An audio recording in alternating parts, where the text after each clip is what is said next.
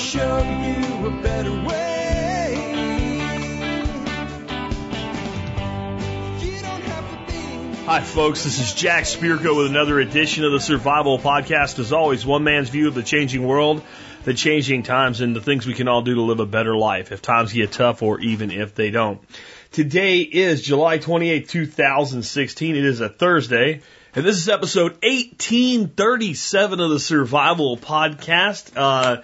It is also a show all about you guys because this is all based on calls from the audience, and because some of the calls I'm going to have pretty short responses to, I was able to fit 10 calls into today's show. I think it'll be a great one. Definitely varied topics from practical to philosophical to serious to not so serious, and a really cool song at the end of the show today for you guys, taking you all the way back to 1978. You'll have to wait until the end of the show to see what that is, unless you're on the blog and listening online, then you can probably see it in the show notes. On those calls today, we're going to talk about a whole bunch of stuff. We're going to talk about training an offhand shooter. You're right-handed trying to train a left-handed shooter. Leo speaks out on division, and this is going back a few weeks, but I can hear the pain in the guy's voice, and I wanted to play this for you. This call was made right around the time of the Dallas police shootings. Question on the use of compost and comfrey tea in the garden that we'll talk about. Is there such a thing as a good electric knife sharpener, like one you just go bzzz in the knife sharp? I'm going to give you straight to the point there. The answer is going to be no, but I'll tell you the alternative rather than becoming an expert at sharpening knives with stones. Advice for a northern boy moving south, dealing with a grass incursion onto a brick patio. And you got those brick patios and the grass keeps popping up, and what do you do about it? Caller asks, well, you said premium gas isn't worth it, so is premium oil worth it, or does synthetic make sense? It depends that we'll give you an answer to. We also have a question that the guy doesn't know this is what he's asking, but Paul from Australia is asking a question about the difference between regulation and law enforcement. And it's an interesting one to look at. And we'll finish up with some thoughts on the new farm bot, the automated robot that can run your garden in your backyard, and a unique challenge that lies in the way of it maybe, becoming an employee force for your spin farmers, your urban farmers, that type of thing. Before we get into all that, let's go ahead and hear from our two sponsors of the day. Hey guys, as many of you know, I used to be a business and marketing consultant in my former life, and the advice I gave most business owners every day was, do what you say and say what you do. Well, Ready Made Resources figured that out on their own. All the resources from food storage to gardening to guns to alternative energy, ready made and ready to go for your prepping needs. Check out ReadyMadeResources.com to learn more today. Let me ask you a question. Do you have a favorite knife, a special knife, one you may hand down to a son or a daughter? How cool would it be if you had such a knife that you actually made yourself? With KnifeKits.com as your partner, you can do it. Check out the hundreds of options they have, along with all the help you would need, from books and DVDs to develop the skill of knife making. You can learn more at KnifeKits.com. And with that, let's take a look at the year that was the episode. The year is 1837, and so we're looking at the episode's 1837, so we're looking at the year 1837. Alex Shrugged has 3 for us today at tspwiki.com. Again, tspwiki.com. Guys, the wiki is a hell of a lot more than just these history segments. It is basically an encyclopedia of survival, self-sufficiency, and self-reliance knowledge, and we need your help there. You get over to tspwiki.com, you can make articles, add to articles, do all that stuff. You're like, I don't know how to do it. Videos show you how to do everything. It's like Wikipedia, but it's Wikipedia for us. We control it, we run it, and we have no, let's say, government underlying socialist agendas in the way. But on the history segment we have today, the Panic of 1837. We have kindergarten. It's for the children. And we have Killing Lovejoy. And in other news, the cell theory of biology becomes reality this year. Giuseppe Mazzini is exiled to London. He will foster a number of revolutionary groups across Europe, including Young Italy and the Young Turks. Thus, we have Italy united as a country one day, and Turkey will come into being. And we have the electric telegraph is patented, and the newfangled Morse code will be demonstrated. Morse code will still be adopted as the standard. So the telegraph is really about to change the world in regard to communications. I'm going to read the Panic of 1837. It is too easy to blame Andrew Jackson for strangling the second bank of the United States and causing economic panic. Granted, he didn't help the situation, but analysts cannot agree to the direct cause of the panic of 1837. Nevertheless, it is clear that specie, that is real heavens to Betsy coin money, is moving west along with massive migration of people. It is emptying New York coffers. For context, the cities of Chicago and Houston are incorporated this year.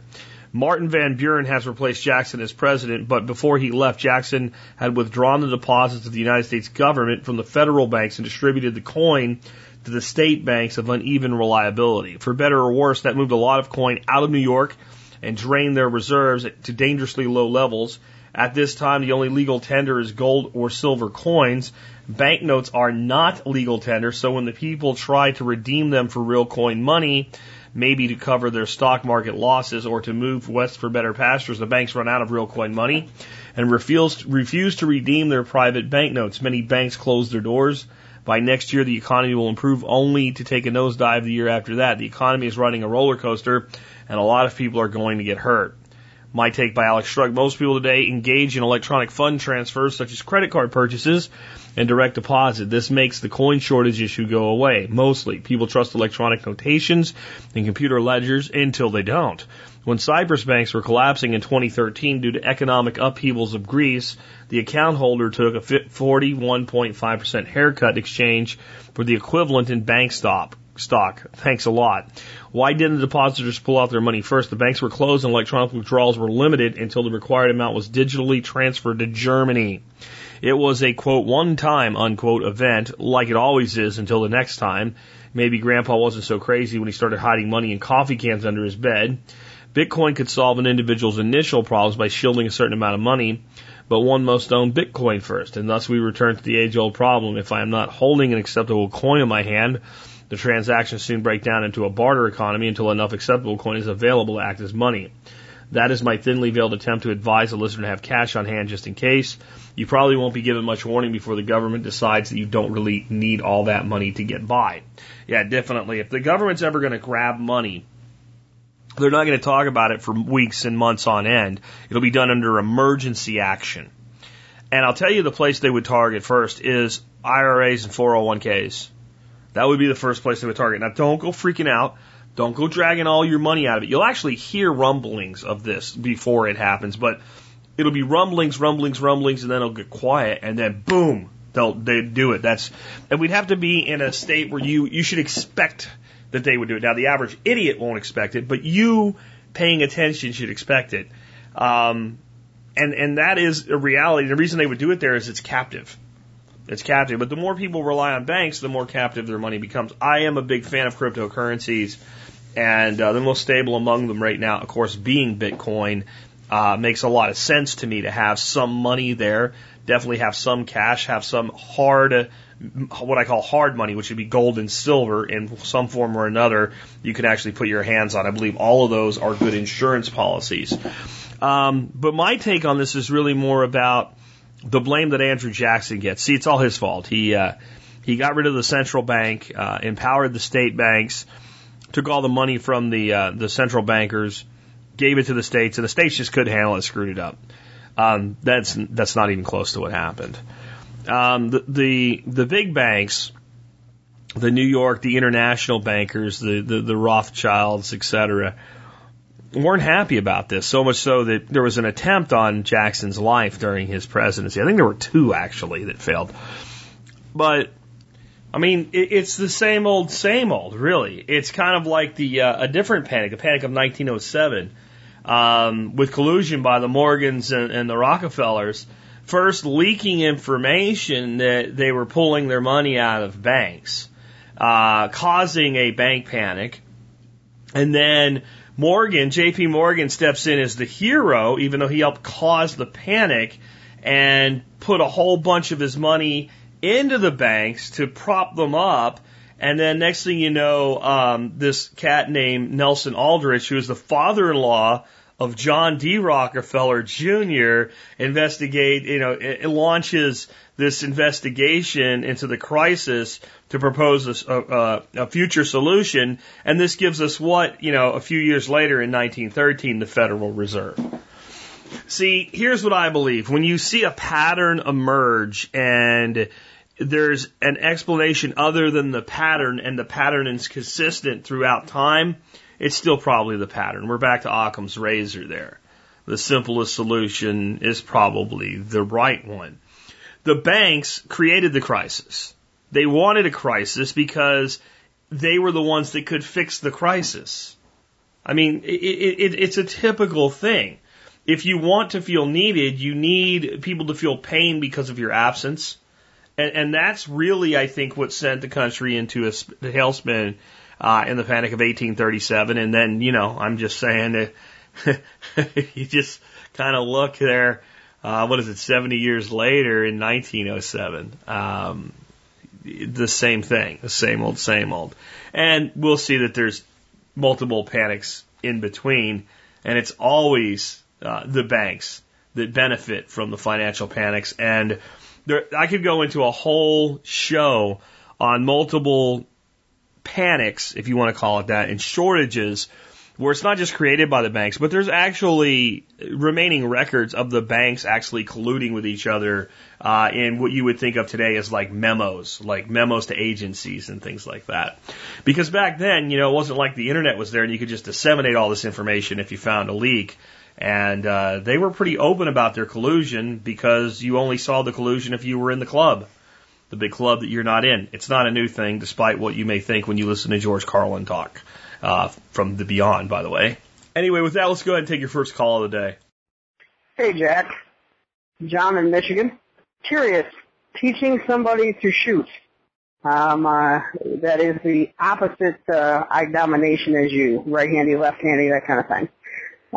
Background, I heard you talking, or I just re-listened to the CNOG show, and was thinking, my wife and I are right-handers, and we're having trouble teaching our 7-year-old daughter, who is predominantly left-handed, even though I think she's a prime candidate to be ambidextrous, but trying to teach her to shoot left-handed when we're both right-handed.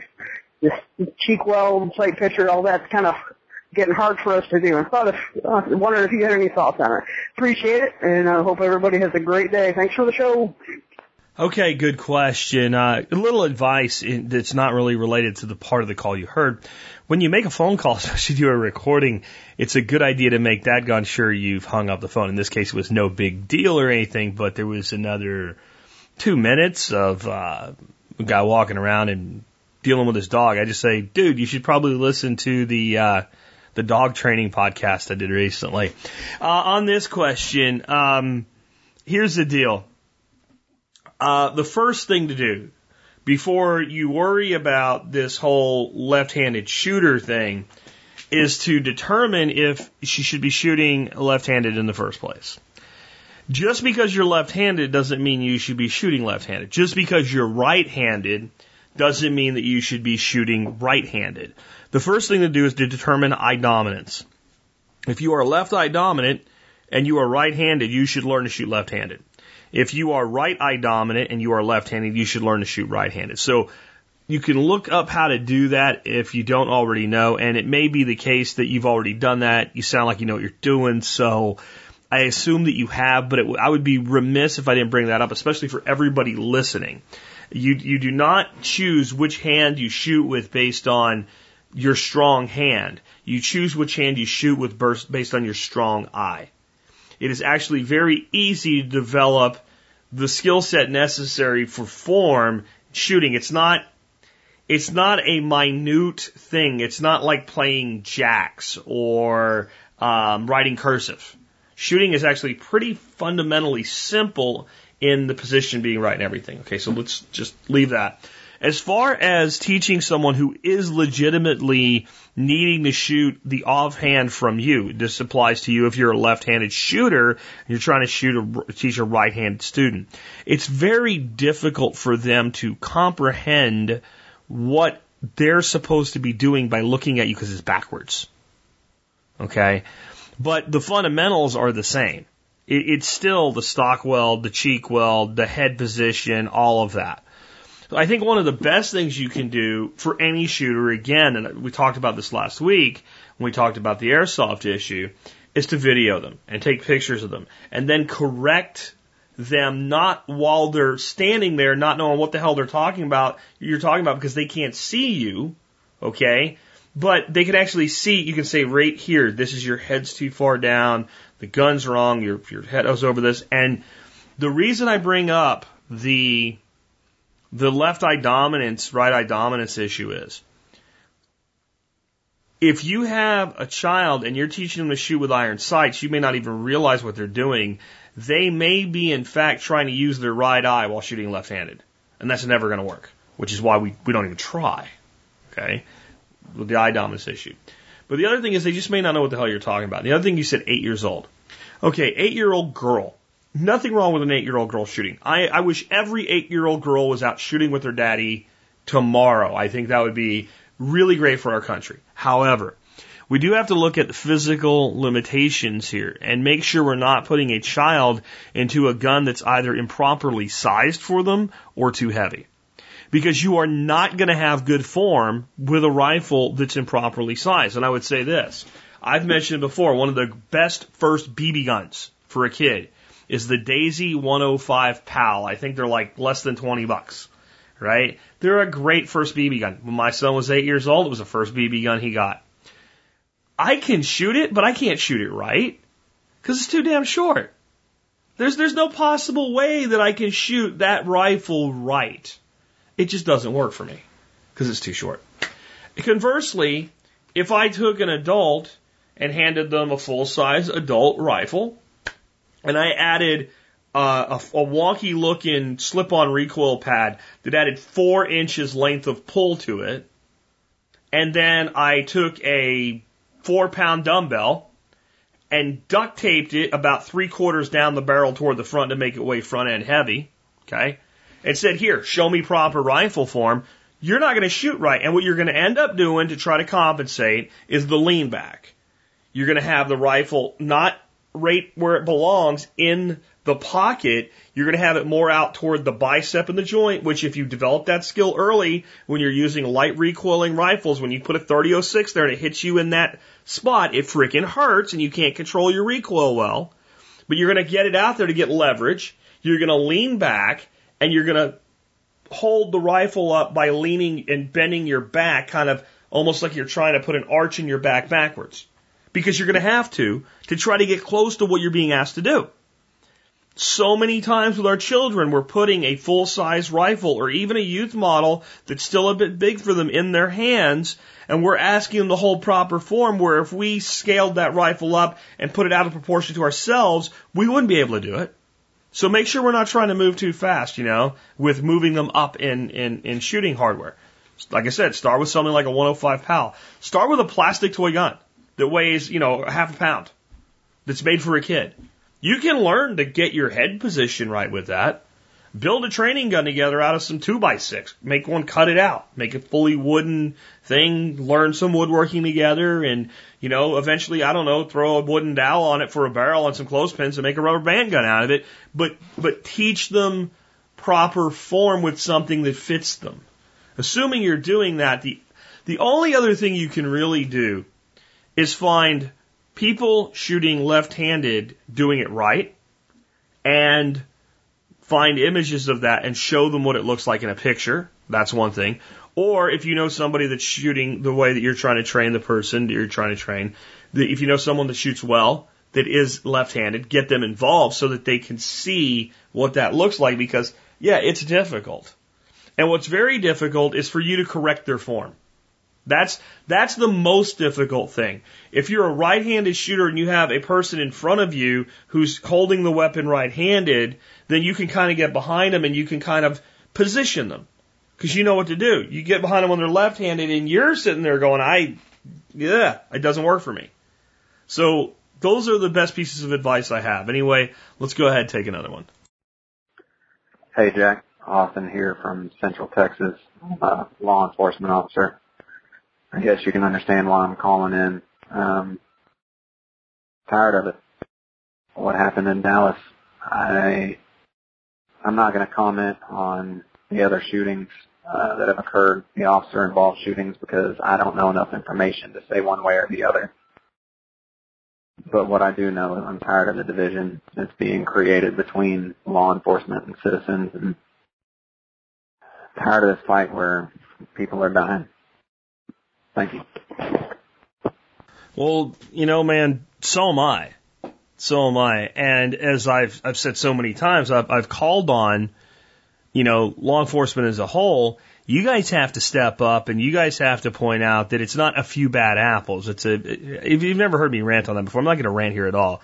In fact, I have some helpful ideas to add to this in just a second. But when you say it's a few bad apples, it's a very insulting thing. You know, Eddie Haskell on Leave It to Beaver was a bad apple. The story that I put out on Facebook today about a SWAT team that raided a guy who was simply passed out drunk in his bathtub with no criminal record, flashbanged the guy twice, tased him in the back of the neck, literally yanked him out of the tub by his balls, shot him in the arm with a stun round, a non-lethal stun round, and then tried to ruin his life by covering their shit up and issuing multiple warrants, multiple charges on him, the most serious never getting past a grand jury, several others being thrown out of court, and turned out this man did nothing wrong at all. Nothing wrong at all. And it all started out because one of his friends was concerned that he was kind of depressed and had been drinking and just wanted basically a welfare check. And this SWAT team, because he's known to be armed, which means he owned one shotgun that was in his closet while he's laying in his bathtub, drunk and just kind of sleeping things off, taking a bath, they come in and do all this shit. When stuff like that's going on and no single law enforcement officer will publicly stand up and say, you know what, that's wrong, how are we going to move past this divide? So I've been tough on cops, and I've gotten a lot of emails lately, like 4 different cops have emailed me, different emails, but basically the same thing. Jack, there is no such thing as the thin blue line. We do not all have each other's backs, but these bad cops are protected by the system and by the unions, and there's not a damn thing most of us can do. You know, internal affairs in many instances is a joke. They go after good cops because there's some kind of, attitude, there's some kind of, the guy that won't go along, they'll target, right? And the unions back these scumbags, and there's nothing we can do. We can't get rid of them. And so I've thought about this, and I have 2 solutions. One's dramatically simple, but as far as I'm concerned, subject to massive fraud. And then the other one would be more complicated to administer, but actually would be probably very reliable. So let's start out with the fact that it's claimed that most law enforcement officers are good officers. Well, you know, sellers on eBay have a reputation. That reputation is not very subjective at all. It is pretty damn accurate, because every single person that does business with that seller has the opportunity to review the seller and say, this was a great interaction with the seller. I appreciated the way that this seller handled the deal. And even when things go wrong, often you'll end up with a positive review because the item arrived broken, but I contacted the seller, and since it was a one-of-a-kind item, they had me return it, and they gave me my money back. Or they could replace it, so they replaced it free of charge or whatever. So that system works. Now, with law enforcement officers, there'd be a lot of people that would say they would use any kind of a public system like this to damage the reputation of any officer that, you know, did so much as wrote them a speeding ticket or something like that. And I think we have to judge law enforcement officers not on our libertarian or anarchist ideals if we're of that persuasion, because most of the country isn't us. They're in a system they're being asked to work. But we should hold them accountable to be loyal to the oaths they've taken to the United States Constitution and their state constitutions, and the policies and procedures that are expected of them, and then what is reasonable as a human being. We should be, accept that. My understanding from most law enforcement officers that I speak to is, you completely agree. So what about this? What if we created a reputation system for officers that was handled by other officers? And what if you were publicly reviewed, but could critique privately so you face no repercussions from internal affairs, from your chief, from the fake thin blue line you guys tell me you have. Something akin to this. And you need some kind of computer geniuses to do this, but there's lots of them in the liberty movement, right? And if you can get off of your cop hating crap and actually try to solve the problem and work with these guys, it might work something like this. We can set up a bank account where you can't pretend to be me and write checks against me. You can't just get into my account and wire shit out. You know, we can do that. So we should be able to set up a secure system like this. It's relatively easy to prove that you are, in fact, a law enforcement officer. All of these guys work for a department, an agency, they have a badge number, something like that. There could be, you join this thing, and you're a known quantity when you join, and that creates a profile for you, or you can have one created for you if you're the asshole, by the way, and you don't want to do it for yourself, that sits out in the public domain, but your actions are in a private domain. And you can't rate yourself. You can't rate yourself. You can answer accusations against yourself publicly, but you have to do that as yourself. But as a rater, right, and public doesn't get to comment on it, only other officers.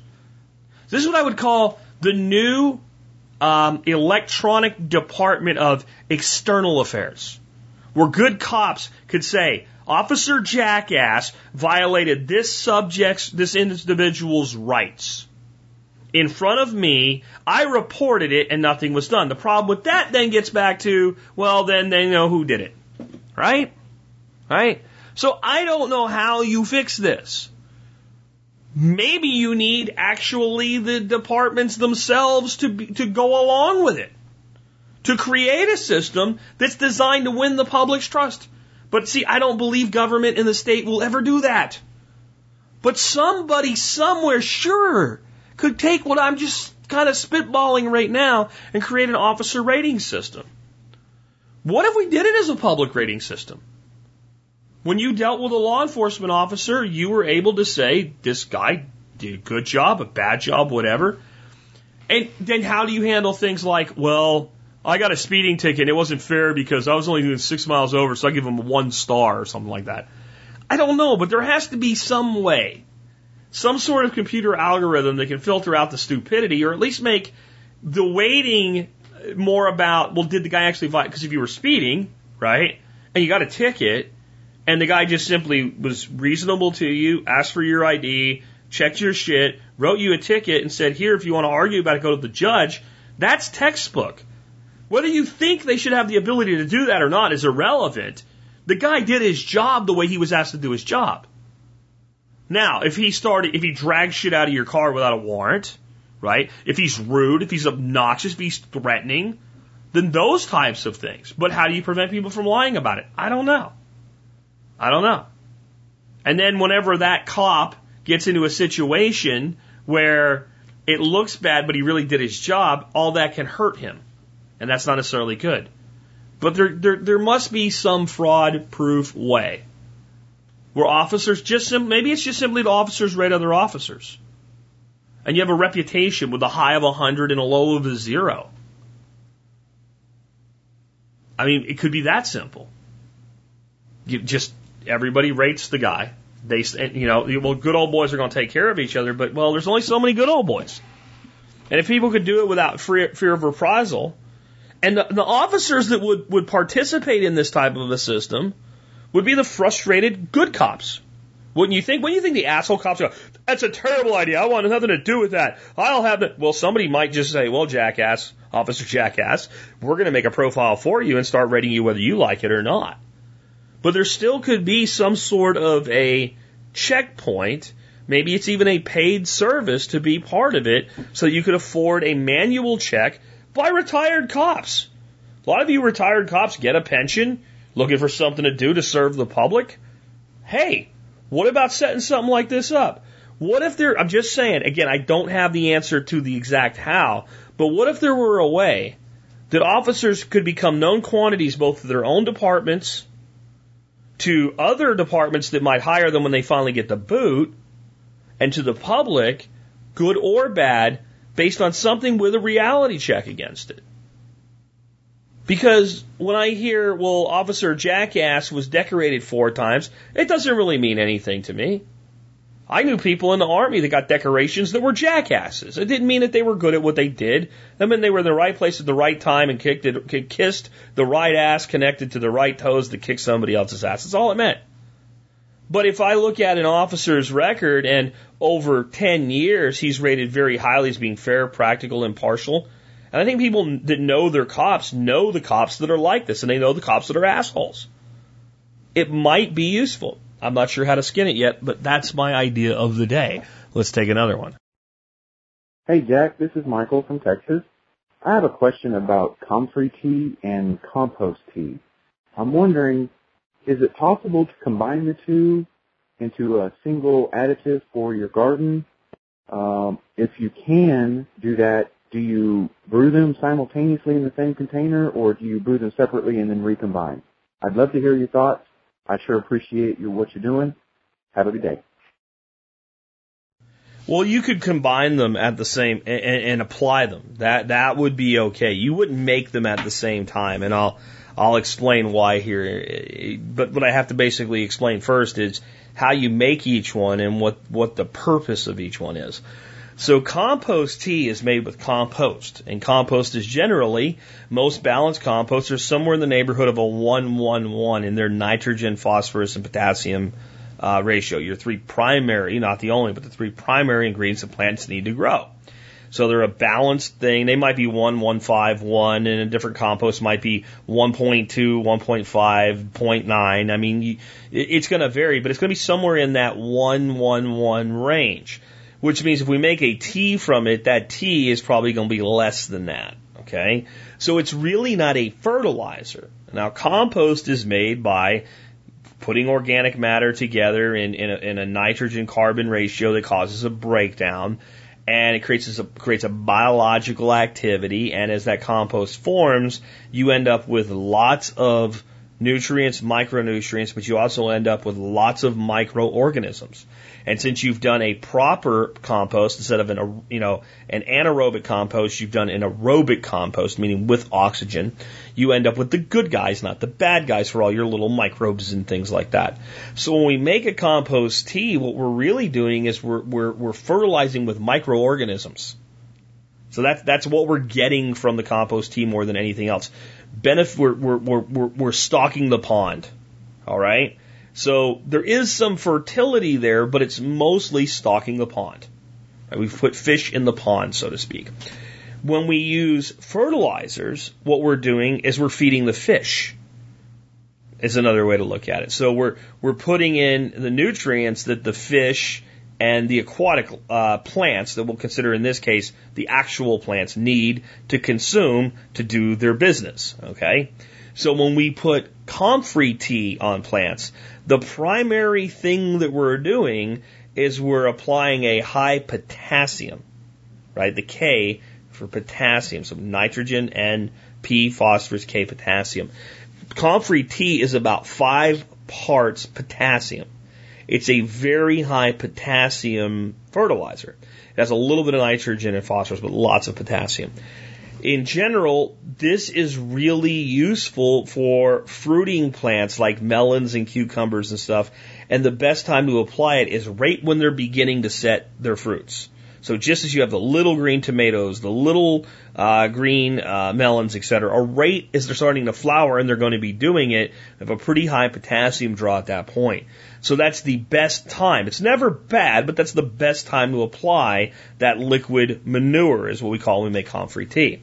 When we make comfrey tea, we make a stinky, nasty, fairly anaerobic, in absence of oxygen, compost, basically. We're taking lots of leaves, we're shoving them in a bucket, we're adding a little bit of water to cover them, we put a weight on it to hold them underneath it, and they break down under that water. That's how that happens. To make compost tea, we've already made it an aerobic, right, an oxygen-based compost. We're putting it in a tea bag or something like that, and we're hanging it in some water.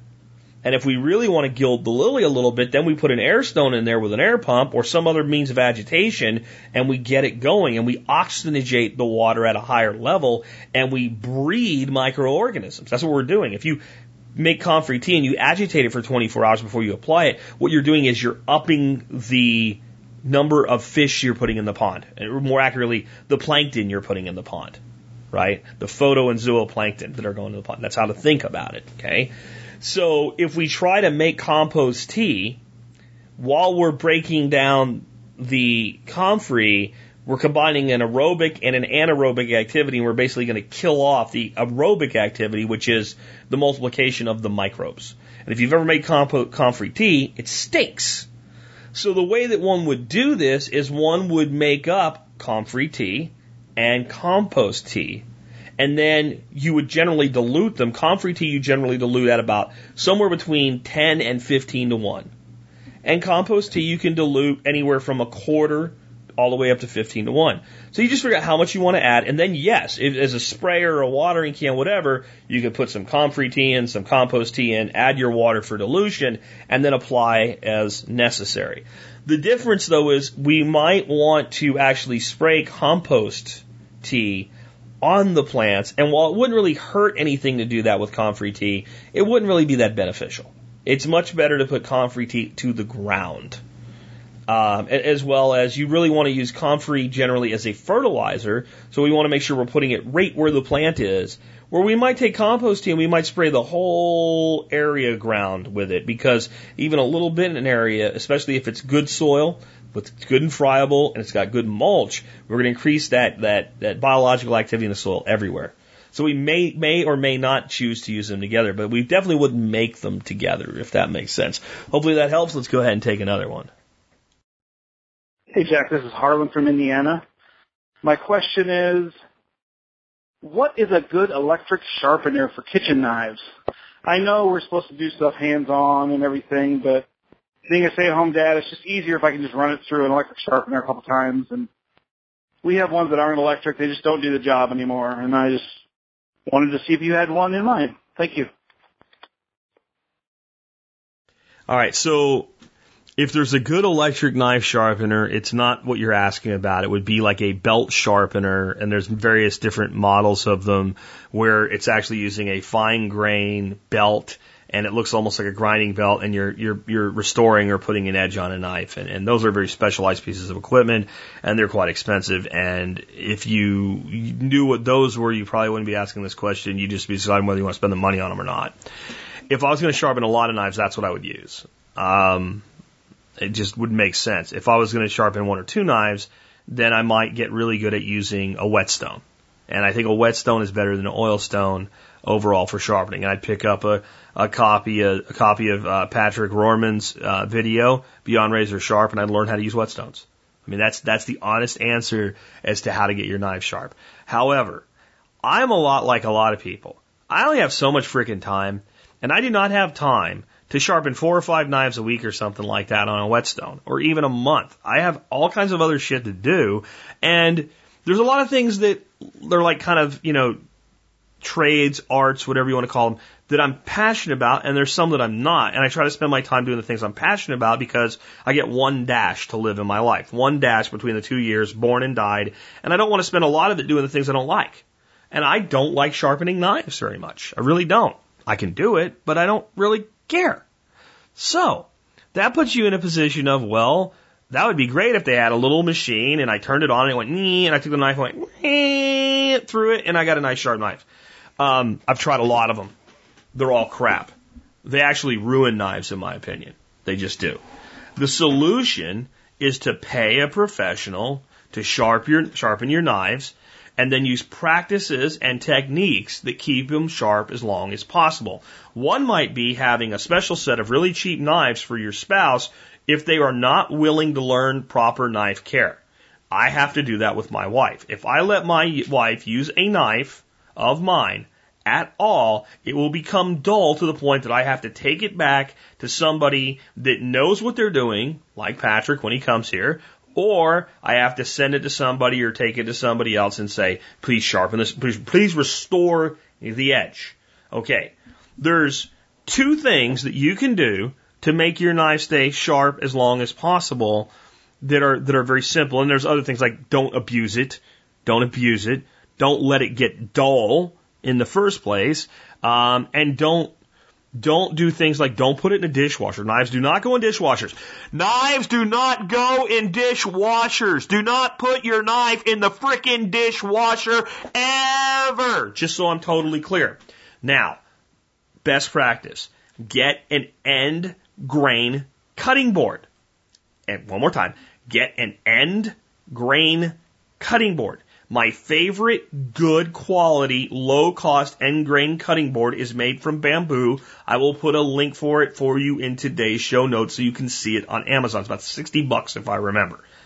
The reason you want end grain is if you take your hands, pretend you're praying not with your hands folded but straight up, where you got them making like a church steeple thing and a straight up, and look down at the tops of your fingers. That's what an end grain cutting board looks like. Now imagine a blade coming across that. It goes in between those little end grains, and it doesn't. Now that's how that would work. Now take your hands and untake them from prayer and put them out in front of you like you're going to play slaps, and you're the one with your hands on top. Put them back together where your thumbs are buried underneath, and look at that. Now imagine that's the wood grain, and now you draw a knife across them across your knuckles. What happens to the wood? It's going against that grain, and it's going to be more likely to more quickly dull the frickin' knife. No glass cutting boards, no plastic cutting boards. The germaphobes need to do the research and realize that the whole idea that microbes are going to hide inside your cutting board and reproduce is nonsense, and we'd all be dead by now because our ancestors would have all died because it's what they used. You clean your cutting boards, you oil them, you go on with your life. End grain. Number one practice that will make your knives last longer. Number two, get a good butcher steel, a sharpening steel, and learn how to use it. A butcher steel does not make a dull knife sharp. It maintains the edge of a sharp knife so that it does not become dull. Got it? That's what it's for. So you pay somebody, or when you buy your new sharpened knife, you use it, and while it's still sharp, you touch it up on the steel. Every time you use it, you cut a tomato and a pepper, we clean it, we dry it, we touch it up on the steel, we wipe it off for those little pieces of metal that might be on there, and we put it away in a place where the edge is not damaged. To tell you how well this works, the last time Patrick was here, I had a Cutco knife, one of my favorite knives, that Patrick hates, so I made him sharpen it, because he hates Cutco, so I made him sharpen it. Now, I really needed his help, because my friend Neil Franklin came here, got drunk off his ass, saw me sharpening a knife, grabbed it out of my hands to show me how to do it the right way, and dinged the hell out of it. I mean, I almost sent it to Cutco, but Patrick was going to be here in like a month, so I let Patrick fix it for me. That knife was sharpened in, I believe, November of 2015. It is now July 28th, 2016. I have not sharpened that knife once. It will still shave the hair off the back of my arm, and I use it daily. Why? End grain cutting board. Always clean it when you're done. It never goes in the dishwasher. It doesn't go in a drawer with other stuff. You either have a nice block of wood, or you have a dedicated space in a, you have your drawers, and you have your little compartments. You have a compartment. The only thing that goes in that compartment is that one knife. Or you go magnetic on the wall. Those are your three options. Okay? And it goes in there. Before it goes in there, you touch it up on the steel. If you're doing a lot of cutting, you do a little bit of cutting, you wipe it off, you touch it up on the steel, you wipe it off again, you do some more cutting. If you do that, it's not a chore. It doesn't require a great deal of skill. What I would advise you to do is get some cheap knives and a good steel. Cut with the cheap knife until it's not quite cutting great, but it's not dull, and restore the edge. Watch some videos on how to do it, the right angle, restore the edge, do some cutting. When you feel that it's not quite, and like tomatoes, peppers are good things to do this with. A knife that's sharp, a skin of a tomato or a skin of a pepper, you go right through that as soon as you start to move the knife, right? So when you do that and you kind of feel resistance, okay, that's dull. I know you can pick it up, draw it across your finger, cut yourself and bleed. It still started to get dull. What's happened is, again, go back to praying, hands straight up, and then make a point, like pull your palms out, keep your fingers together till you're at like 17 degrees on both sides. And the way that point comes up, And imagine that goes to a very fine point and then bend the fingers over to one side. That's what started to happen. The edges started to bend over. What that steel does is basically straighten that edge and just take a little bit of steel off both sides. You can usually go 6 months to a year between true sharpenings, with kitchen knives anyway, if you maintain them that way. It's really that simple. And then you can afford to have a professional once a year or once every 6 months or once every 8 months sharpen all your good knives for you. Now, when you find that professional, make sure they know what they're doing. Make sure they know what they're doing. The way Patrick taught me to see if a knife is sharp, you hold them to be careful when you do this. Don't be dumb. You hold the knife in one hand, your left, let's say. Put your thumb on the back spine of the knife. Put 3 fingers on the edge of the knife and push a little bit, just a little bit. And then just think about moving your hands up or down the blade, your fingers, sliding your fingers that are touching the edge.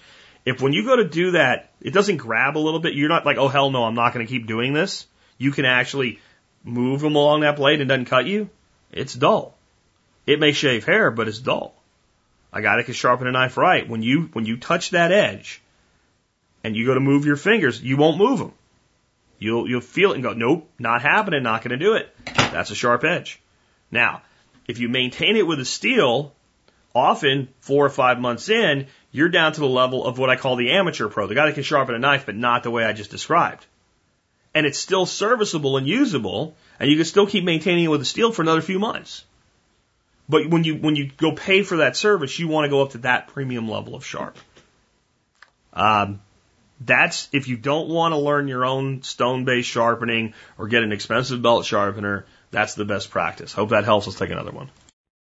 Hello, Jack. This is Harlan from Northeast Indiana. My question is, what advice can you give a northern boy moving to the south?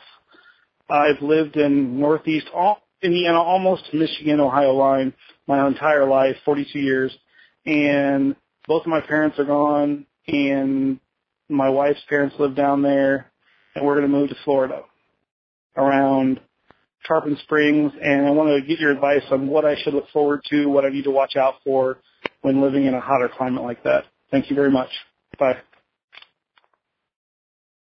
Well, first let me say, if you're going to be a Yankee, and that's how you're going to be viewed in the South, moving south to a southern state, probably the state you can go to with the least amount of locals having any level of like, look at that boy moving down here, is probably Florida. Because there's so many people in Florida, that's how they got there. I'd say there's more people in Florida who either came there from another state or their parents came there from another state than there are people that are third-generation Floridians. Definitely. It's a very high immigration state. A lot of people go there to retire. A lot of people do what they call snowbird there. So overall, it's pretty damn receptive to northerners. So it ain't like South Texas, where they think Yankees come from Dallas. And no, I'm not kidding, okay? Yeah, Oklahoma's up north if you live in Austin, right? The Mason-Dixon line is the Red River. So it ain't ever bad, but there is a little bit of that whole thing. There's not a lot of that in Florida. There really isn't. Not from my experience. And remember, I spent part of my childhood there and a vacation there an awful lot. Tarpon Springs I had to look up because I couldn't remember exactly where it is. It's just north of Tampa. Tampa is a pretty cool city, really, overall. I'll tell you, Dorothy and I talk about if we didn't live here in Texas, where would we live? And there's 2 places that come up. One is the Fort Myers, Sanibel area of Florida, which is just south of where you're talking about. And the other is Tennessee, in the northern mountainous part of Tennessee, up toward North Carolina, Virginia, West Virginia area. And those are the 2 places I can tell you that I have a pretty high opinion of it. As for what to look forward to, it most of the time, it's really a pretty amazing climate. If you want to grow stuff, it's awesome. You're not quite far enough south to reliably do citrus without any extra effort, but you can probably skate by with citrus. You can definitely grow all the pomegranates and plums and stuff like that you could ever want to, so it's good for that. The fishing's amazing in Florida. It's absolutely amazing. Hunting is, there's some wild boar hunting and some turkey hunting, and you can shoot these little deer that you can pretty much put in your game bag like you put a rabbit in up north, but, they're there, but it's not the hunting that the Midwest is. So that is something that goes downhill, but to me, the fishing offsets it. Freshwater, saltwater, it's fantastic. It's absolutely fantastic. The problem with the weather is the humidity in the peak of summer is unbelievable. I have a hard time believing that I used to be acclimated to it. I know as a kid I was. Because I spent, as a kid, from the time the sun came up till the sun went down, if I wasn't in school when I was living in Florida as a kid, I was outside. We were playing football. We did a lot of, we had to live in an apartment complex. We always had swimming pools. So it's a lot of swimming, but well, I used to play, it had a game we called guns, right? Running around with play guns, yelling bang at each other. Cops would probably be called today. I mean, did that nonstop. We played, football. We played Tackaloco, which was our version of, I guess, another name for that, Smear the Queer. Don't get mad at me. That's just the name of the freaking game. And we did that, and I fished constantly by myself with friends, rode bikes, and I feel like if I tried to do that now in the Florida heat, I'd pass out. So, but I think if I were there long enough, I would acclimate to it quite a bit. Where this is a much more dry heat here in Texas, though it's hotter. It's hotter. I have told Dorothy if we ever moved to Florida, I would want to live on the water. I would have to have the money and the ability to live on the water. Let me explain what on the water means. On the water doesn't mean there's a row of houses, there's a street, and then there's another row of houses, and you're in the second row and you can't see the beach. I'm not obsessed with the view. I'm obsessed with the reality. When we're in Sanibel in the summertime, which is why we're probably going to go in September this year instead of like August, like we've done before. When you're on that beach, it is beautiful. There's a breeze. The water has a cooling effect. It's amazing. You walk to the other side of the hotels, so you're on the non-water side of the hotels, and everything changes. It's humid. It's hot. The closer you can be to the water, and big lakes and big rivers work for this too, the better off you are from a comfort standpoint. But overall, it's pretty great place to live. That's why so many people go there. So I wouldn't overthink this or over-worry this. I would say it might be a good idea to put aside a few bits of cold weather gear in case you ever have to go somewhere or something like that. But a lot of your heavy clothing, just give it to Goodwill and write it off for taxes. When you know for sure you're going, don't take that crap with you. You're not going to use it. You're just not. Cold in Florida is not the same as cold where you are. And I think that's what to look forward to. Pretty much like the end of September through May is awesome. It's awesome. It is the greatest weather. And when it's cold and people are running around in coats and they're freezing and shivering, you look at them like there's just something wrong with them. And you just think this is great. And if the sun's out, you're probably in a t-shirt, right? When they're in a coat. It's amazing from that standpoint. So I'd say look forward to it. Invest in fishing gear, invest in fishing knowledge. Take a few guided trips so you learn what you like about fishing the area. If you're a fisherman, I should say. That's where my head is. I've told Dorothy if we moved to Sanibel and could get on the water, I would fish every day.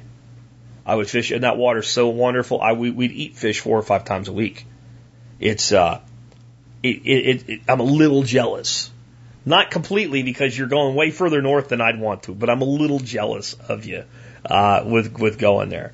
It's again, if we had to leave here, it would either be the mountains of Tennessee or the beaches of Florida on the Gulf Coast. And you're going to the beaches of Florida on the Gulf Coast. And I'll tell you what, there is no place in our country with more affordable, amazing oceanfront and bayfront and inlet front property than Florida. If you compare it to like Mississippi and Alabama on their Gulf Coast, that they just don't have it. It's not, a lot of it's structural. There's just not as much place to build. It's a lot more marshy. It's a lot less practical to build right on the water. Like Carolinas with like Myrtle Beach and all, it's astronomically expensive. Further north you go, the worse it gets. California, forget about it, right? Washington and Oregon are freaking cliffs. Where it's available, it's so expensive. Florida's actually affordable to live near or on the water, more so than any other state in the country. Good laws, good gun laws, no income tax. Enjoy yourself. Look forward to your new adventure. I do want to say one thing really quick on the electric sharpener thing. I kind of forgot to say. If you ever find one that really works, tell me what it is. I will order one, and if I find one that really works and does a good job, I will endorse it. I meant to say that when I covered that, but I've heard people, oh, it's great, yeah, and I get one. It's like, no, this is crap. This is crap. It makes a rough edge on a knife, a shitty one. I can see why you'd prefer that over a butter knife, but it's not good. If you have a good one, I'll try it. And I've tried 4 or 5, and they all went in the box, got a return label, and went back to Amazon. Just saying. With that, let's go ahead and take the next one. I got a question about keeping grass out of brick patios. I have multiple large brick patios outside of Maryland. And just wondering, I'm pulling it up right now, what the best way to stop the grass growth between the bricks would be. Thanks. Bye. Doesn't sound like much of a survival topic, does it? But, we talk about lifestyle design here all the time. We talk about permaculture. And this is a permaculture principle at work. When you create a brick or paver patio or anything like that, if it has any space, if it's not an airtight, no gap thing, which doesn't sound like it is, or you wouldn't have a problem, you create edge. And you create lots of edge. Every brick creates edge for its entire circumference. And where does all abundance and life exist in nature? On the edge. So you've created an environment that is screaming for something to grow there. And you've created an interesting microenvironment. Because of the bricks, when it rains, some of the water permeates through the little cracks and goes down. And then the bricks prevent evaporation. So it's a nice little moist environment. And then you've created this wonderful little nutrient trap. And what I mean is when dust blows, it hits the cracks, it gets caught in there. And then those little dust things are like nitrogen, phosphorus, potassium, manganese, all the things plants need to grow. And then a seed gets in there, or a root nodule, allows a creeping piece of grass to get in there and find its way, and it starts sending out more rhizomes, and grass sends rhizomes out underground, just a couple millimeters under the ground, and then finds a place to pop up, and next thing you know, pop, grass everywhere. So you have 3 solutions. The first one is probably not practical, you're not going to like it, and it only works short term anyway. That would be to pull everything up, put down an impermeable barrier, something like a pond liner or chainmail armor or something like that, and replace it all and grout it back in with your natural grouting material, and that would work until next year. Because all that stuff that I just said is going to happen again, and your barrier will break down, and it'll probably grow more than ever before. So it's expensive, impractical, don't do it, right? But trying to make a point by telling you that's one way you could do it. The other way is you're going to have to mechanically or chemically remove the stuff periodically, which is what you're doing now. You're pulling it up. Other options would be to chemically do it with something like Roundup, which I don't recommend, but I will mention it because it explains what would happen. Over time, you will have the offending weeds and grass naturally select to be Roundup resistant, while all the runoff, every time it rains, damages the rest of your property with Roundup. So we don't want to do that. We could use a low-end organic chemical like pure vinegar.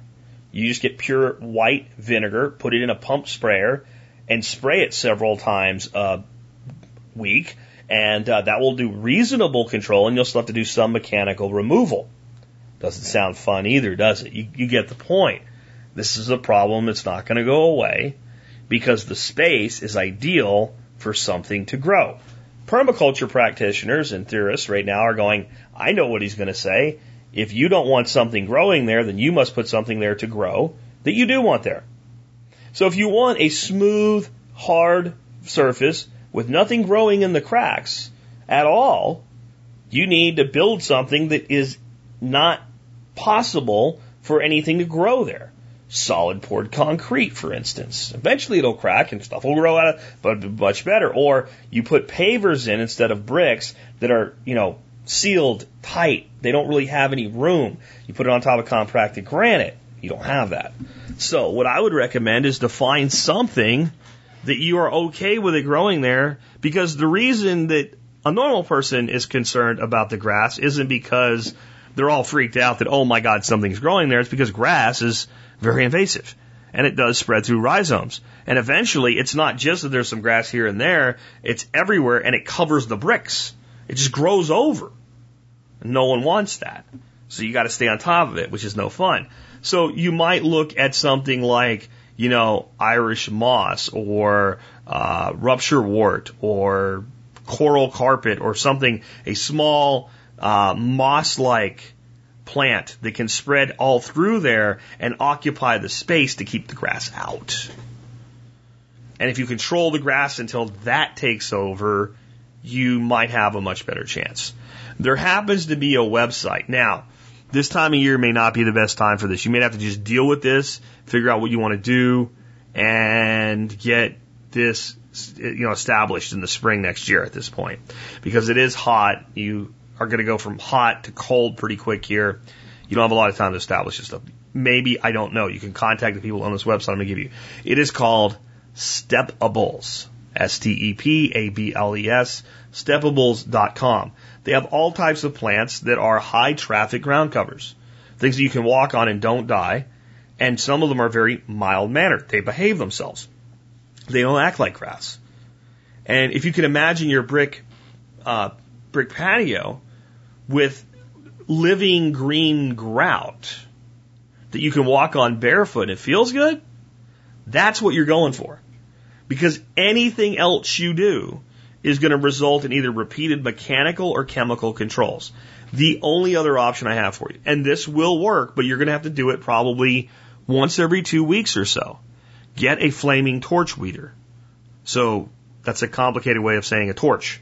So something you screw a bottle on, a gas bottle on, you light it up, and I'll find one for you on Amazon so you can see it, and go through there and torch all your grass. And because you're on stone, it's probably not going to stray and burn and stuff, but you're going to just have to keep torching it.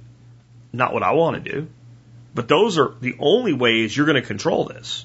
There's no other option. So mechanical, chemical, fire, occupy the space, or build impermeable. Because what you've got, again, is this massive amount of edge. Do a calculation and figure out how many feet of edge you have. In something like, let's say, a 10 by 12 patio. I don't even want to think about it, but with standard size bricks, it's probably a freaking almost a mile of edge that's going, come grow. I am edge. I am the life force of living things. I am where abundance takes place. Either you occupy the space or nature occupies it for you. There's no way around it. Again, stepables.com is where I'd start my search for the ground cover that would work for you, and contact them and they may be able to help you with this problem. That's why they're there. Hey, Jack, Mike from Tennessee. Recently I heard you talk about premium fuel versus regular grade fuel, and it got me wondering about motor oil. So is there any method to the madness or the hype of motor oil, or is just regular 10W30 or whatever, you know, good enough? Should I go for the higher brand or synthetic, any of that stuff? Anything you can do to help, I appreciate it. Thanks. I'll be honest that I do not know this subject to the level that I know the fuel question, but let me relate a story to you. As I've mentioned in the past, when we lived in Florida when I was a kid, my father, when we went there, decided he wanted to be in business for himself. He opened up a gas station and quickly realized that wasn't going to pay the bills. So he moved to a larger location and also sold tires, both used and new. And they did oil changes and added oil to cars, because that was back in the days when there was 2 sets of pumps. There was a full service and a self-service, that type of thing. And to get started, he decided to work with one of the major companies. He ended up working with Shell. And he went to a couple classes and things like that as part of being a franchisee, and got everything set up, and everything came from Shell. And I guess it would have been about 1978. Shell came out with this premium engine oil with cleaners and conditioners in it. And all of a sudden he started having customers have seals fail and stuff like that. So he got rid of it and stopped carrying that. And Shell was upset with him. He's like, I'm not, you know, but the plain old oil didn't do that. It's not 1978 though. But basically I think you have good regular oil. And like you said, 10W30, 5W40, whatever it is. And you do that based on your vehicle's recommendation and the time of year. And then you have your synthetics. I personally feel that synthetic oils are worth the extra money. They're certainly worth the convenience of being able to go longer between oil changes. And my experience in running synthetic oil on my vehicles, including vehicles that specifically called for it, has been wonderful. And I think we have, because of synthetic oils and some other things, vehicles are running longer today than ever before. And I want to kind of point out with this question, there's the mythology out there. They don't build them like they used to. They don't build them like they used to. When I was a kid, if you bought a used car with 75,000 miles on it, I mean, people were like, wow, man, that's high mileage, and it's, it's not long for this world, but it's a fine car for a kid or something like that. Cars with 100,000 miles look like they were about to fall apart.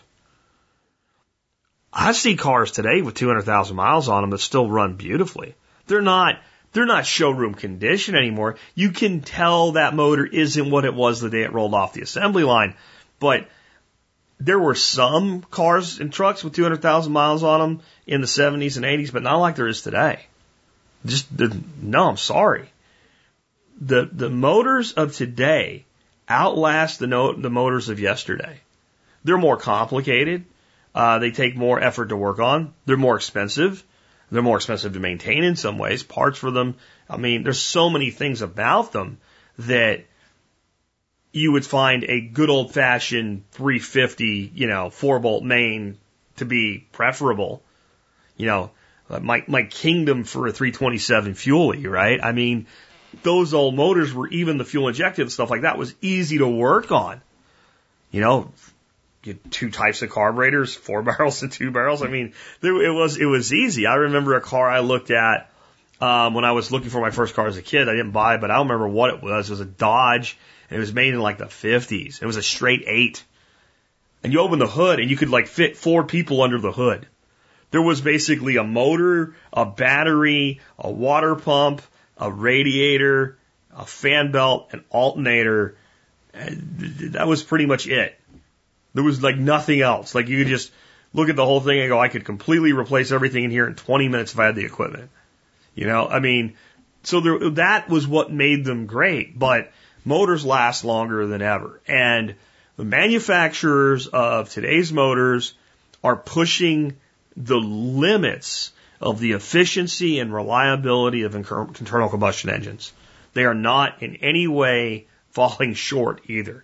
They're really, after over 100 years, have fine-tuned these things to be as good as possible. So my recommendation, when it comes to oil, the frequency and type recommended by your manufacturer. If they recommend standard oil, that's what I recommend you run. If they recommend synthetic, that's what I would recommend you run. They have designed that motor to be optimum under conditions that they make recommendations for. And there are, some vehicles that you could go ahead and you probably get an upgrade out of going to synthetics, but if it says synthetic, use it. That's my big takeaway here. Hope that helps. Let's take another one. Hey, Jack. Got a just quick update for you. This is Nick, formerly in Denver, Colorado. You may remember a call a little more than a year ago where asked, is it worth taking an extra year of working to save about $75,000? Want to report that I did meet that goal. And right now we are at the airport starting the next chapter in our lives. So anyway, I just want to thank you for all you do and your inspiration. Thanks much. Bye. The first thing I thought is I should play the Braveheart Freedom, that Dave Ramsey plays when someone calls and says they got out of debt. But this seems bigger than that, and I'm always one for doing my own thing instead of emulating others. So I have about 20 seconds of a song here for you from Alice Cooper, of all people. I'm playing this in honor of the caller today. Here we go. 'Cause I never walk away from what I know is right, but I'm gonna turn my back on you.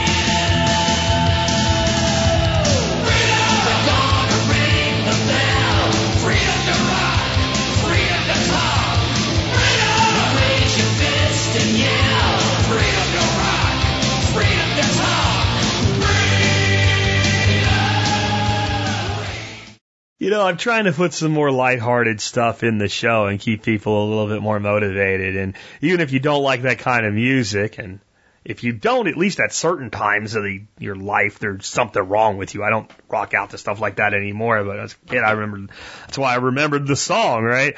There's something wrong with you if you don't occasionally just, but anybody can enjoy that for 20 seconds, I think, in the context. And I just kind of want to point out that, like, if the first thing you thought when you heard this guy talk, and I'm not putting you down, I'm just going to try to gut check you here, was, must be nice. If that was the first thing you thought, you will never get there. You'll never get there. And I know this audience is different than the average people in the average throughout the country. Because I know from so many conversations with people that most of you thought, good for him. You'll get there. You'll get there. When I was still struggling, basically, but we were beginning to get traction, and my wife would go to work, and she worked at a medical office with all these other nurses.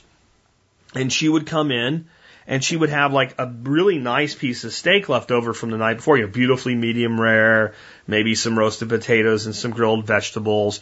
And the people around her, her other nurse friends, would look at it and go, well, Jack must be doing pretty good, and kind of snotty. Not really blatant, but you could tell that's what they were saying, like, oh, I wish I could have that.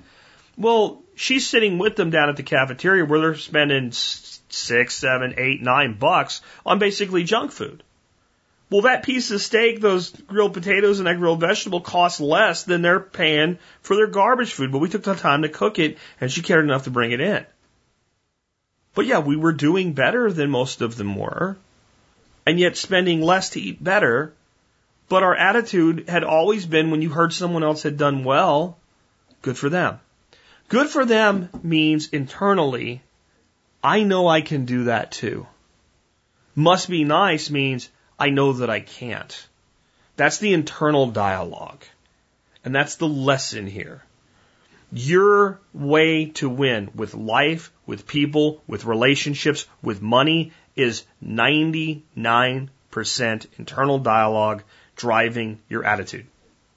That's what it's really all about. So always be on the alert when you feel resentment or animosity. And I'm not saying anybody did, but if you do, that is your signal that you have work to do internally. When you feel happy for someone, you don't even know this guy.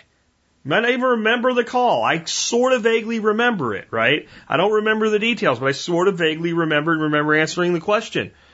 But I think, awesome, that's great for him.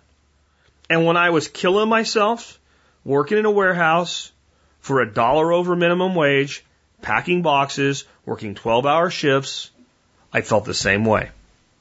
Which is why I was able to move up relatively quickly for somebody without a degree in the business world.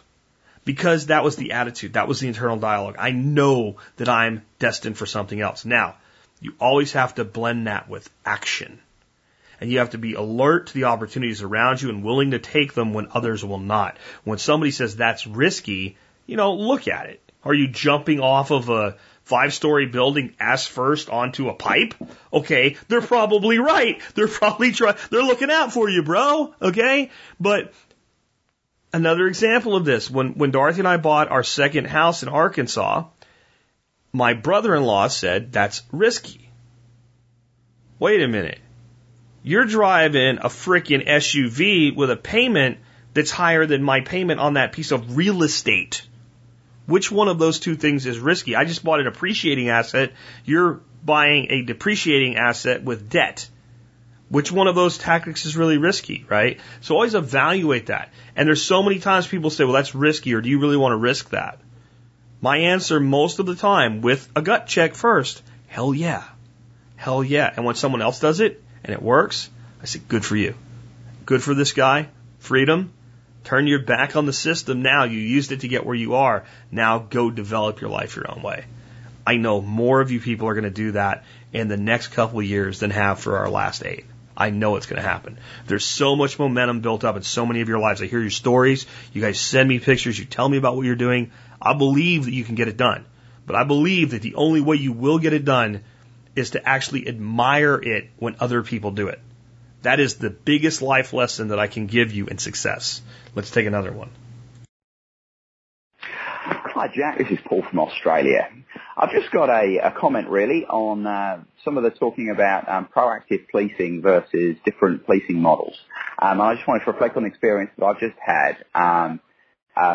Basically, what it is I'm interested in cryptocurrency, and I'm actually involved. I'm working on some projects in that area, and some of the guys at work identified what looked like basically a con that was being perpetrated. It's actually all around the world at the moment, called S-Coin, and basically it's a pyramid scheme. It's not, it doesn't even look like it is a cryptocurrency, but it's being wrapped up in this kind of aura of cryptocurrency. And we had some concerns around the way that could make, I work in the Melbourne Bitcoin Technology Centre, and there's some concerns around how the fallout of this could impact, maybe some of the deceptions. And anyway, they paid, and I actually went to a conference on Sunday, and it was indeed a con. And so after all of this, I thought, well, maybe I should call let somebody know that this is a con in action, as it were, and maybe we can prevent some people losing all their life savings, because the place was full of pensioners and what have you. Now, yeah, as I say, there's 400 people there. They're probably having these conferences all around the world. They have offices all around the world.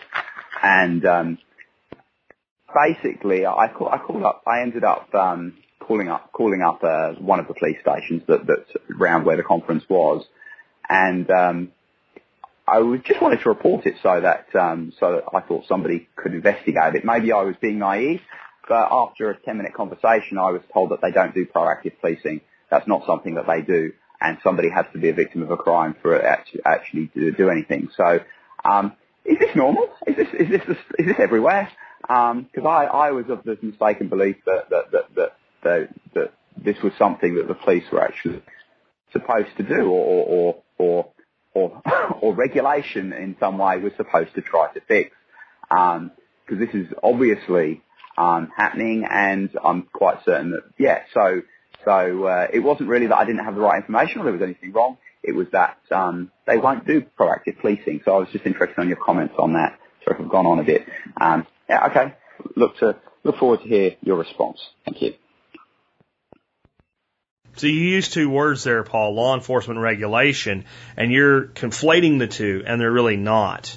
So let's say that you are doing something in violation, I don't know what to call it in Australia. Here we have a thing called the Environmental Protection Agency.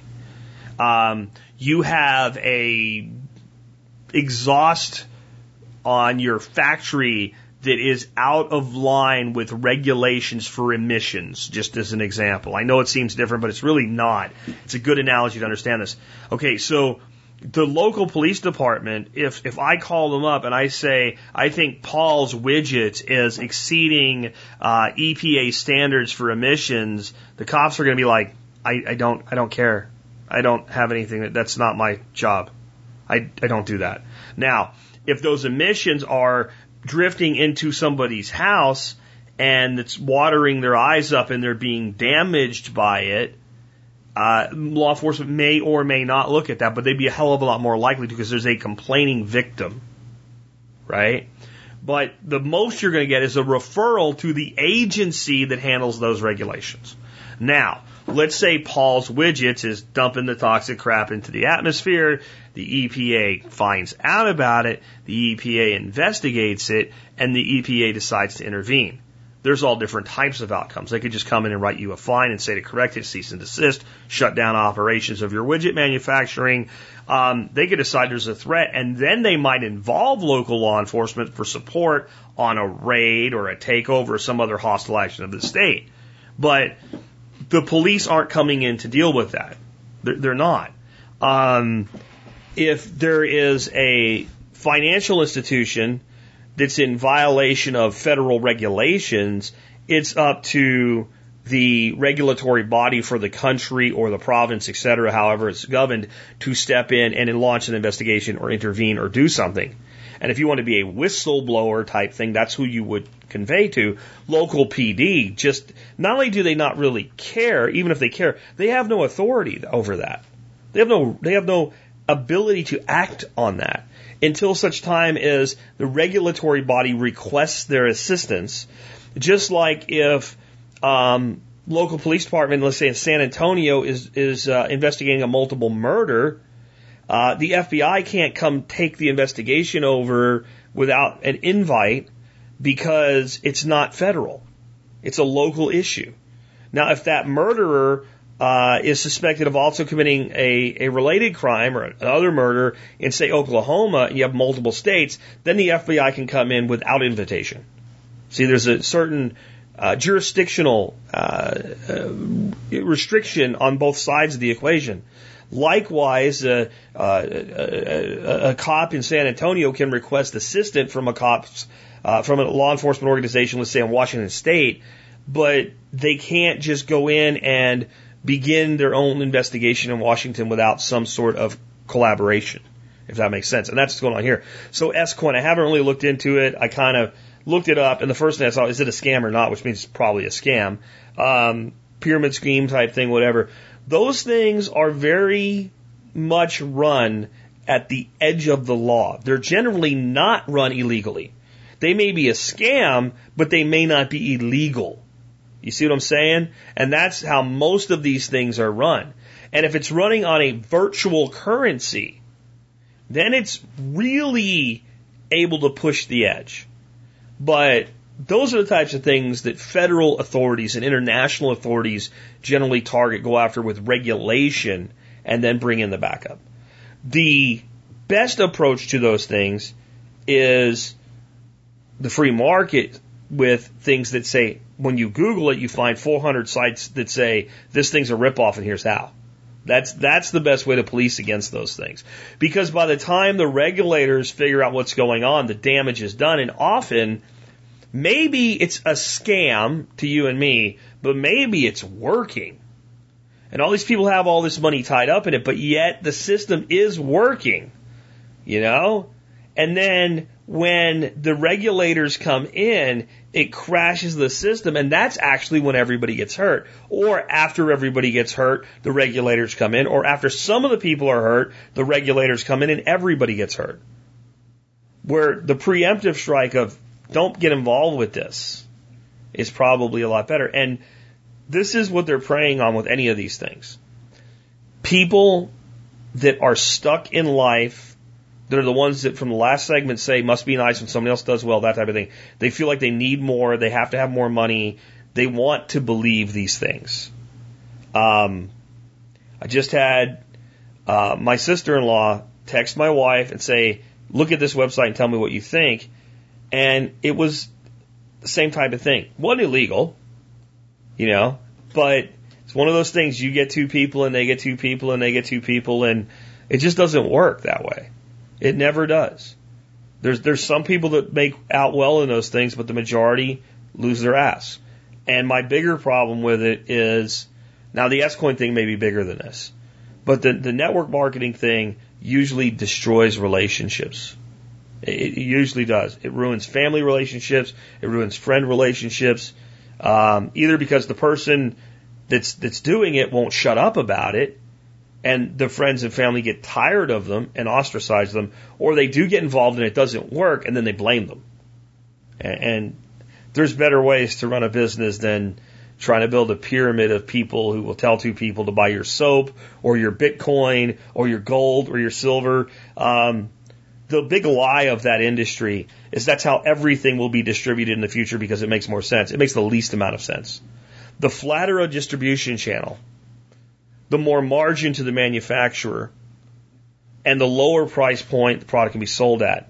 If I have to pay 7, 8 layers in a distribution channel, no matter what kind of distribution channel it is, the price point to the customer goes up and the product's less competitive. That's just, you can't get around that. That's why the ones that say, well, we're legitimate because we deal in silver coins, are selling $16 silver coins for $40. Because the profit has to come from somewhere. In fact, metals would be the worst product because they're a fixed commodity with a known quantifiable price, and you can't differentiate and make it worth more because you made it patented or something shit like that. You know, it just doesn't work. Stay away from stuff like it. But that's not the job of the police. The answer they gave you is completely correct. Jack, this is Jason from Oklahoma. Hey, I was listening to your segment on the farm bot. Man, that's awesome. I saw that a few weeks ago or longer, but anyways, one application I was thinking of in regarding like Curtis Stone, a lot of his stuff he transplants. So set it up to start to make the initial planning and save yourself all that time and that you could be doing something else. All right, keep up the good work. Enjoy the show. So yeah, that would be an interesting thing to do, and I want to talk about two things with this. First of all, I want people to understand why people like Curtis Stone do transplants. It's different than why you and I might do them. We do them because, okay, it will be safe to plant this plant after April 1st. And so if I start the seeds on March 7th, I get 3 weeks of growth onto it, 21 days, before it goes into the ground, when it wouldn't be safe to have it outside unprotected, and therefore I get a yield faster. Yields are why people like Curtis are doing it. For those who don't know who Curtis Stone is, he's an urban farmer. And he makes his full-time living farming small backyards. His own backyard and the backyards of other people in his neighborhood. He puts in long beds and he grows high-value crops. Most of his money comes from leafy green crops, lettuces and things like that. He sells organic to restaurants and direct-to-consumer. Okay. He is doing transplants for an entirely different reason. Let's say, and I don't even want to go with plant types or bed length, but let's just say that a bed can hold 200 plants. How much space is necessary for those 200 plants as seedlings before they really start to put on size? Not much. Couple, 3, 4, 5 square feet. So he is constantly planting. You harvest, you plant. And, 3 or 4 weeks later, you harvest, you plant. You harvest, you plant. You harvest, you plant. And the quicker that turnover, the greater the production during the peak season, the more income. Okay? So unlike the person that is growing for their own family, how much frickin' lettuce can a family of 4 or even 6 eat? And you could just be putting in a few plants here and there. He's doing high volume replanting. And it's not about beating the weather, at least after the first run of the year. It's about increasing production. So for 21 days, let's say it's a 42-day product. For 21 days, I'm growing in a very tight space, and I'm growing out another crop in large space, and then as soon as I harvest it, I can drop it in. So for a farm bot to do that would be challenging. Not impossible, not difficult to overcome, but it would be challenging.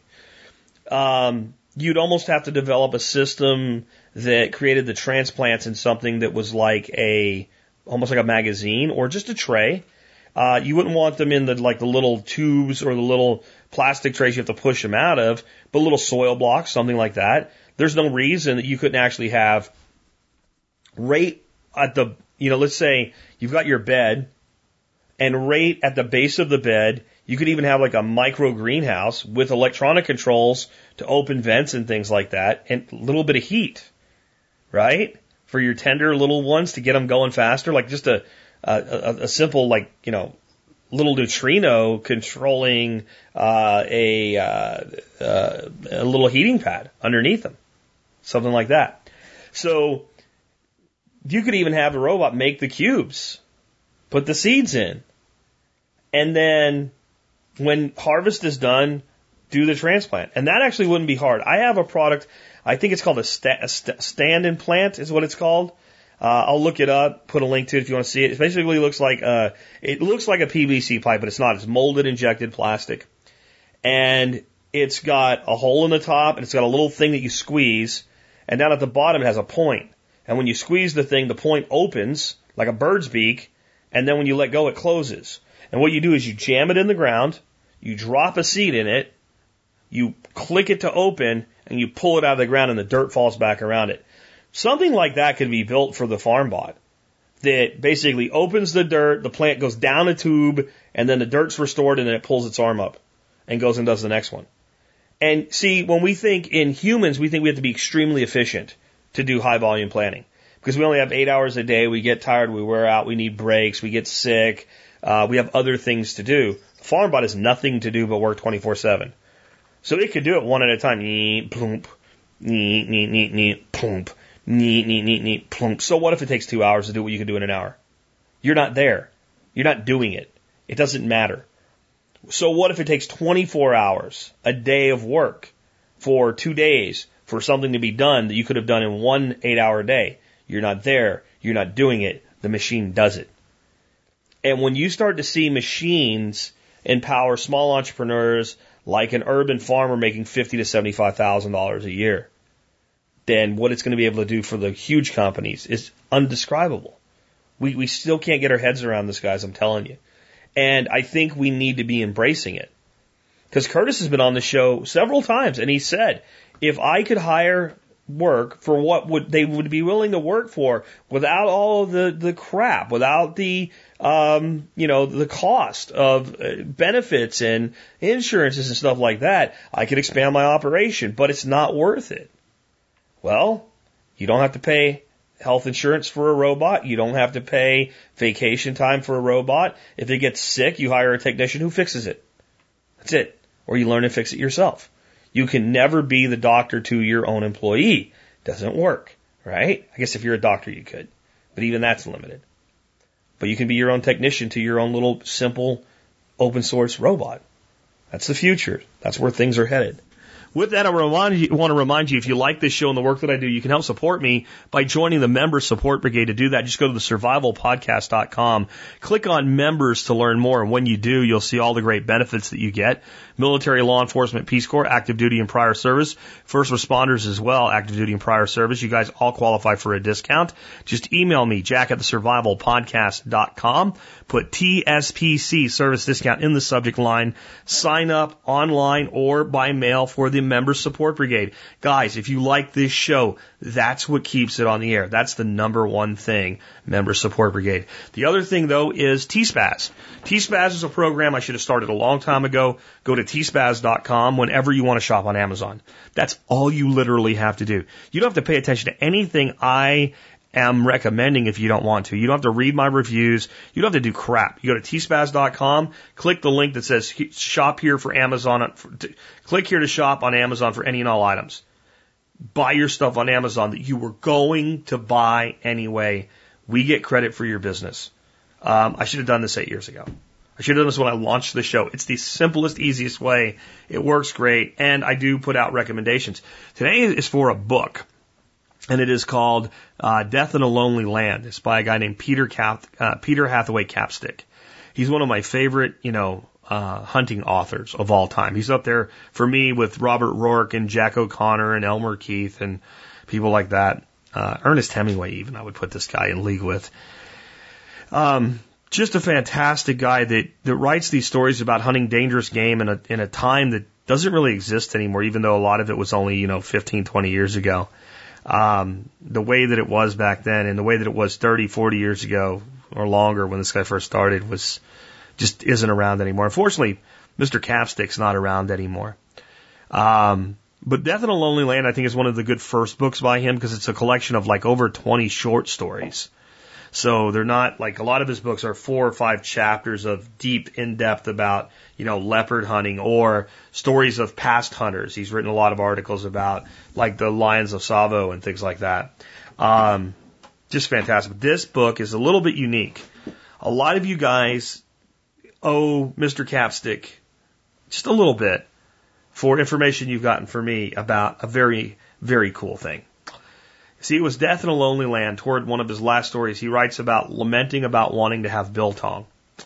And he talks about what biltong was in the bush in Africa, how it was your energy stick, basically.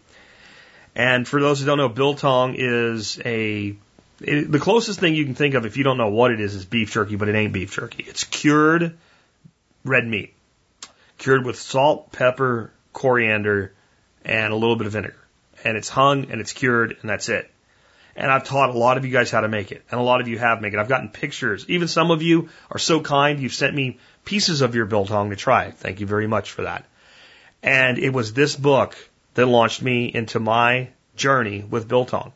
I read about it, and the next day I made a batch. And I don't think I've ever made jerky again. This is the first time I made biltong. I love jerky too, by the way. Send me jerky too if you want to. But when I get a piece of meat that I want to cure, I always find myself making biltong out of it. You make some, you'll see why. And if you want to read the basic, real recipe right out of South Africa, check out Death in a Lonely Land. It's one of the chapters toward the end.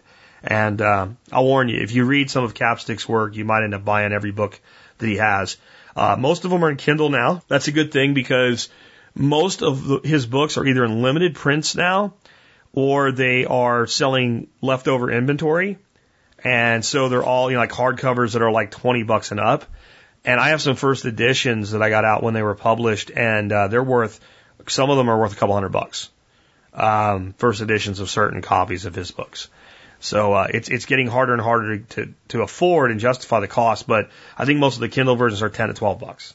And they're the kind of books, they're not like bunches of tables and stuff where you might want the hard copy. They work just fine in a Kindle format. You can find those at T-Spaz or on the blog today, and you can do all your Amazon shopping through those links and help us out a great deal. And that brings us to today's closing song. I have been trying to bring you guys some fun stuff lately. This song is from 1978, and it's by Joe Walsh.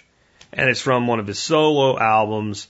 That is the one that he actually recorded while he was still with the Eagles. So there was this overlap from about 77 to 80 as things were starting to fall apart for the Eagles. And Walsh was doing his own thing and still working with the band and collaborating back and forth on various things.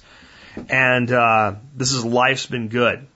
And I bet almost everybody in the audience has heard this song. And you can listen to the words and take your own meanings from it. I want to actually talk about, kind of my teenage years in Pennsylvania. We loved this song. We really did, right? We're in the 80s, so we were quite a few years after it came out. But this song was so popular amongst me and my friends growing up in that coal region and not having a lot. My first car was a 1975 Grand Prix LJ. And my best friend Heath's first car was like a 74 Monte Carlo, the big boats. And a lot of the young folks in that age bracket, that's what they had was Monte Carlos. And not even like the, early 80s scaled down Monte Carlos, the big, giant, long hood, little bit of a fin going on Monte Carlos. So we changed the words to this song from my Maserati does 185, I lost my license, now I don't drive, to my Monte Carlo does 105, I got my license, now I can drive. And we had a whole bunch of sing-along lyrics that were made up for us back then. That I can't remember because that's many, many years ago. There's a military tour in the middle of that. There's multiple careers. Even my memory, I can't tell you all of those things, but I do remember that one. And me and my friend Mark Rosenberger driving around singing that together in his Monty and stuff like that. And, I'll tell you what, most of those guys that I grew up with, this is your lesson of the day, coming back to something earlier. They're still in that little coal town, and they're not far from it. And they're good guys. A lot of them have families. They're doing okay. They're relatively happy, but they're still in that mode of working in a factory or working swing shift and just trying to get by and wondering if their kids are going to have it at least as good as they do, and they ain't got it that great.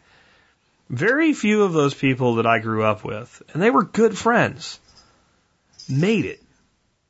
Made it in life to where they're really happy.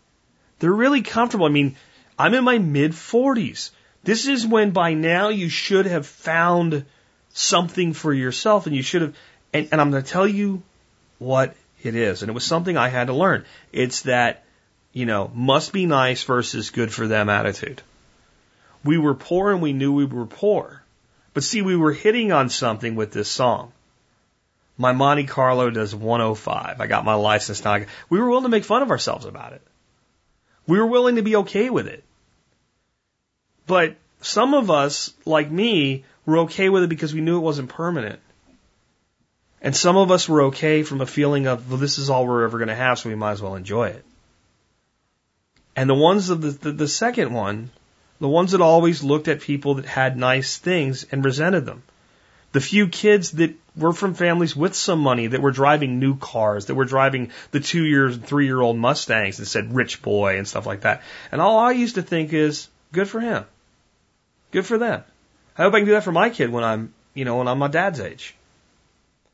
That is the key. That is the key to success more than anything else in life, because it always goes back to the eternal internal dialogue. If your internal dialogue is one of I can't, I won't, it'll never happen, you're right. And if your internal dialogue is one of I'm going to, I'm doing, it's already happening, I'm making it happen, you probably will. Because it's not magic. It's not magic. It's self-programming. But then you have to take the positive attitude and the opportunities that come. You have to capitalize on them. You have to make it happen. Whether it's building a homestead, building a business, getting out of corporate America, designing the life that you want, creating the resiliency in yourself and your children and your family, your community, whatever it is you want to achieve, without the right internal dialogue, it cannot be done. With the right internal dialogue, with hard work and dedication, you can make it happen. You probably will. With that, this has been Jack Spirko with another edition of the Survival Podcast, helping you figure out how to live that better life if times get tough or even if they don't.